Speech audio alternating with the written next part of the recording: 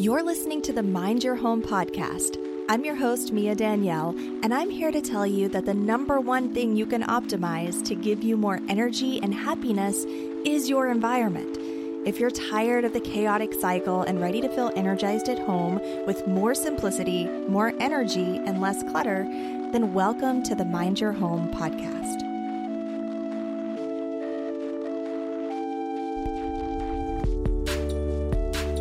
I don't know if you've noticed this, but autumn is like the quintessential self-care season. With the crisp air and the cozy sweaters and the vibrant leaves, it really tends to spark this collective turn towards self-care and introspection. The change from the extroverted energy of summer to the more introverted vibes of fall can really coax us to look inward. And of course, as the days grow shorter and the temperatures drop, there is this natural inclination to slow down, draw inward, and really nourish on physical and emotional and even mental levels. It's like the environment naturally nudges people into self-care and recuperation through things like colorful nature walks and hearty meals and cozy bundling under layers of blankets. Of course, it's not all fuzzies and cocoa. Tons of people, myself included, have to watch out for seasonal affective disorder, also known as SAD, a depression that's triggered by reduced sunlight. And this is especially common for those who live in the north where the sunlight is way less and the rainy days are all too prevalent. The decrease in daylight not only affects mood and energy, it can also intensify feelings of burnout. I mean, you've got the final quarter of the year, leaving many people to already feeling stretched thin from prolonged stress and overwork, and then adding in the weight of symptoms like fatigue and mood swings, making it even harder to stay energized and focused, and then also leading to a deeper sense of exhaustion and detachment. The good news is, like we said earlier, if you are experiencing some anxiety and burnout, there's really no better time than the beautiful earthy autumn to integrate some cozy self-care practices at home. Today I'm sharing the tools that are my personal go-tos, my counterbalance and safeguard against crashing from burnout. They help my body to unclench and heal, and they also help me to realign and become more in balance and efficient with my time and energy. My most inspirational ideas come through these moments, and my most connected family moments come right after these practices. Here's what it looks like for me. The first thing that I tend to seek and to crave when I'm feeling burnout is sensory deprivation. We tend to feel anxious and burnout when we're overstimulated, whether it's by an abundant to-do list or constant stressful stimuli. The first thing that my body and my mind crave is for everything to just stop. Literally. I don't want to hear anything. I don't want to speak to anyone or even think. For example, at nighttime, usually I'll watch Schitt's Creek or something at nighttime right before I go to bed or when I'm taking a nap during the day. But when I'm experiencing a lot of anxiety or burnout, I'll actually shut everything off and cover my eyes. That's how I can really tell that I need that extra sensory deprivation and that I need that extra time to restore. On the plus side, autumn is a great time to be able to practice sensory deprivation because one of my favorite things to do is to take a hot bath and hold my breath underwater just to remove the weight of gravity and muffle the sounds of the house. And this is something that I really can't enjoy quite as much during the summer when it's really hot and sticky and sweaty outside. So I do enjoy when the cooler temperatures start to come in the fall that I can take back that form of self-care of just really soaking into a hot bath and feeling super relieved by it because it was so chilly outside. It's like a sensory wash. That's how I visualize it. I find that visualizing can be crucial in managing anxiety and stress of any kind, but visualization doesn't always mean imagining yourself on a sandy beach somewhere. Sure, it can be great to have a mental retreat or something special like a safe place for you in your head.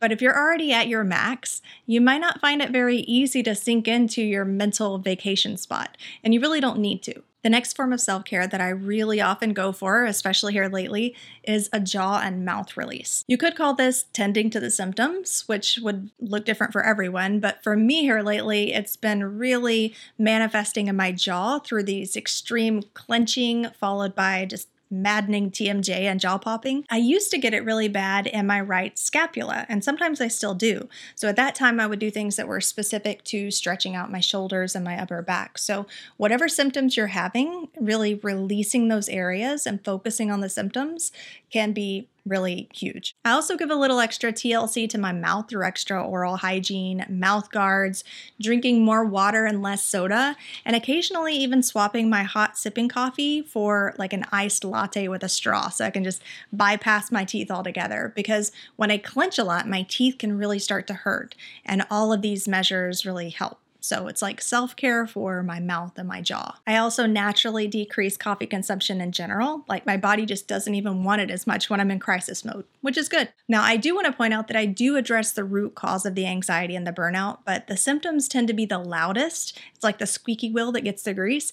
And that's also the lowest lying fruit. So I pull out my go-to tools, my jaw massages, my jaw stretches, my neck and head focused muscle relaxation, and that gives me a little bit of peace to be able to focus on things like the root cause. So for me, the whole sensory deprivation thing is like stopping the bleeding. It's like stopping the damage in its tracks, and then tending to my jaw or wherever my strongest pain point is at the top of the triage is like wrapping the wound, doing some emergent care.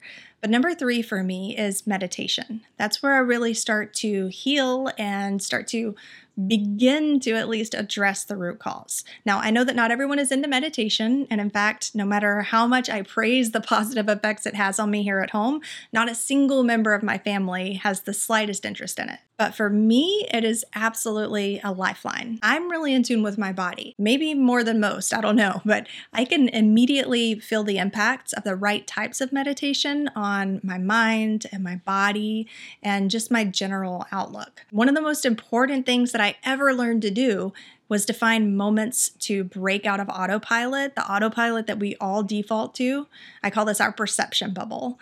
The routines, the patterns, the frustrations, all of the expectations that we have of ourselves and that other people have about us, and it's overwhelming. And so taking a break from that in any way is healing to me, non-negotiable. Now, I go all out with my meditation. It's like a ritual relaxation for me. I put my body into 0G. Luckily, I have a bed that does that for me, which I know is absolutely ridiculous, but also I love it. So no shame. I turn on the vibrations, which my bed also has, and I just sink into a good body scan or a connecting meditation. You obviously don't need a special bed to do this. You can prop pillows under your legs. You can light candles, just whatever gets you in that ritualistic space of just feeling amazing and feeling like you're fully connected to what you're doing. I fully believe that it's worth the effort. I like to stick to one source though. I keep it as an icon on the main screen of my phone so that there's no research or trial and error siphoning all of my good quality mental relief time. And I follow the artists that I enjoy the most so that I can get what I need and then find more of what I like. And that's really how much stock I put into my meditation practice. It's not woo-woo to me. It's like biological for me as much as it is mental and spiritual. The rest of my list is really about healing and moving forward in a better direction, starting with the healing shopping list. So I've learned that certain foods make me feel more anxious and on edge. And also, when I get super burned out, my immune system really suffers. I get more dry patches and have more skin issues. I already have psoriasis, and I'll start noticing more patches from that just because of the stress and the impact that it has on my immune system. So I naturally gravitate toward a shopping list of things like fresh fruits and hummus and Greek yogurt. And I like to dig into a lot of oats and oatmeal and salmon and avocados. Fall is a great time for a healing shopping list with all of the hearty, comfort, warm foods that you can find in the fall. The beef stews with all of the chunky chopped vegetables and tons of root vegetables and natural spices and things that you can find at the farmer's market. And then I get earthy. When I feel extra depleted, I like to unplug and get my hands on something raw and natural. I find it really grounding. This might mean spending more time caring for my plants.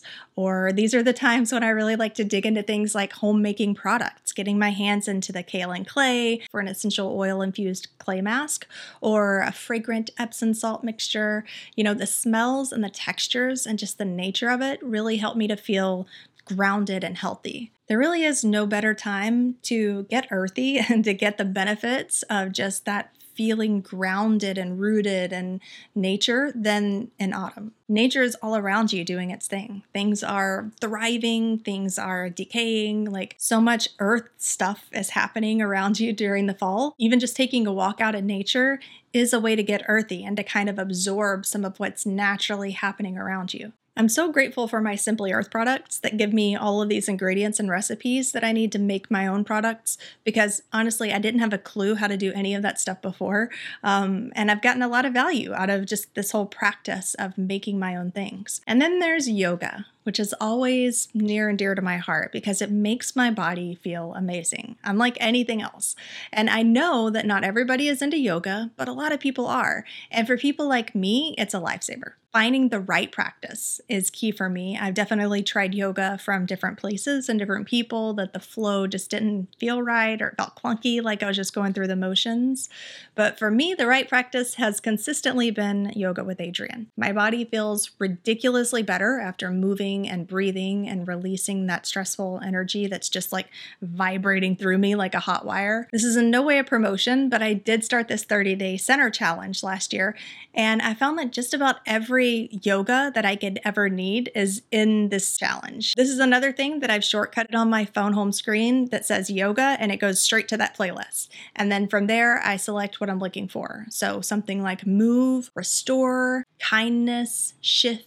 She does an amazing job of making it feel like you're really practicing that theme. And yoga is where I really start tending to that shoulder and scapula pain that I was talking about. It's always there a little bit. It may be overshadowed by the jaw pain now, but how many of us get like shoulder tension when we get stressed or burned out, or neck pain? And what I really found to be helpful here lately regarding yoga is the eagle arm pose. So putting one arm over the other and clasping your hands. It's funny because I used to do this pose just like standing there and doing it, and I thought that it felt so odd and awkward and funky, and I was wondering, what is the point in even doing this? But with one of these centering practices, it's the move one, for those of you who are curious, there's a lot of movement and rotating the torso with that position, and it does a great job of really just stretching and moving and kind of grinding around the scapula and shoulder muscles. That has been incredible. So I've been doing that one a whole lot more. It's a tip for anybody else who gets a little back tension when they're feeling stressed. And then rescheduling. This is, again, getting back to the root of the problem and making sure that even if I feel better at this point, that I'm making better decisions going forward and that I'm not getting myself back into a state of anxiety or burnout. More often than not, it came from overcommitting to projects and not allowing myself enough space in my schedule. We're trying to accomplish perfection in a short period of time, which we all know isn't possible anyway, but sometimes I still try to do it and don't give myself enough time to even do a really good job on something. So this is a key sign that I need to move things around and extend deadlines to something more healthy and realistic. It happens. I don't enjoy pushing things back, but in the grand scheme of things, a few weeks or even a few months isn't going to change the trajectory of my life or my business. But losing quality time with the people I love might. And doing damage to my mind and my body might. So I always make it a point to check in with myself and my priorities, and I know what my priorities are. And I also know that when I'm not living according to those priorities, I start feeling out of balance and I start feeling burnout. And it can be especially important to look at your schedule and reevaluate what your goals are for the year, or what they were for the year and for the final quarter and for the holidays. Like, there are a lot of busy planning times and calendar heavy times that happen in the fall and leading into the winter. And so reevaluating where you are and being okay with yourself taking more time than you expected, giving yourself that grace, can be really huge in your self-care. And this is the time to do it. So I find that when I'm pushing myself too hard with content creation or work projects or home projects, and I don't listen to the symptoms, like we can all do sometimes, not listen to the symptoms and just power through, that general stress can turn quickly into burnout. And so I think this is why I respond so strongly to things like yoga and meditation, because I do have the tendency to push myself and to not stop until something is done. So while I do think that these tools are for everyone, I think that people who are naturally inclined to overdo it probably get even more benefit than those who don't have that tendency.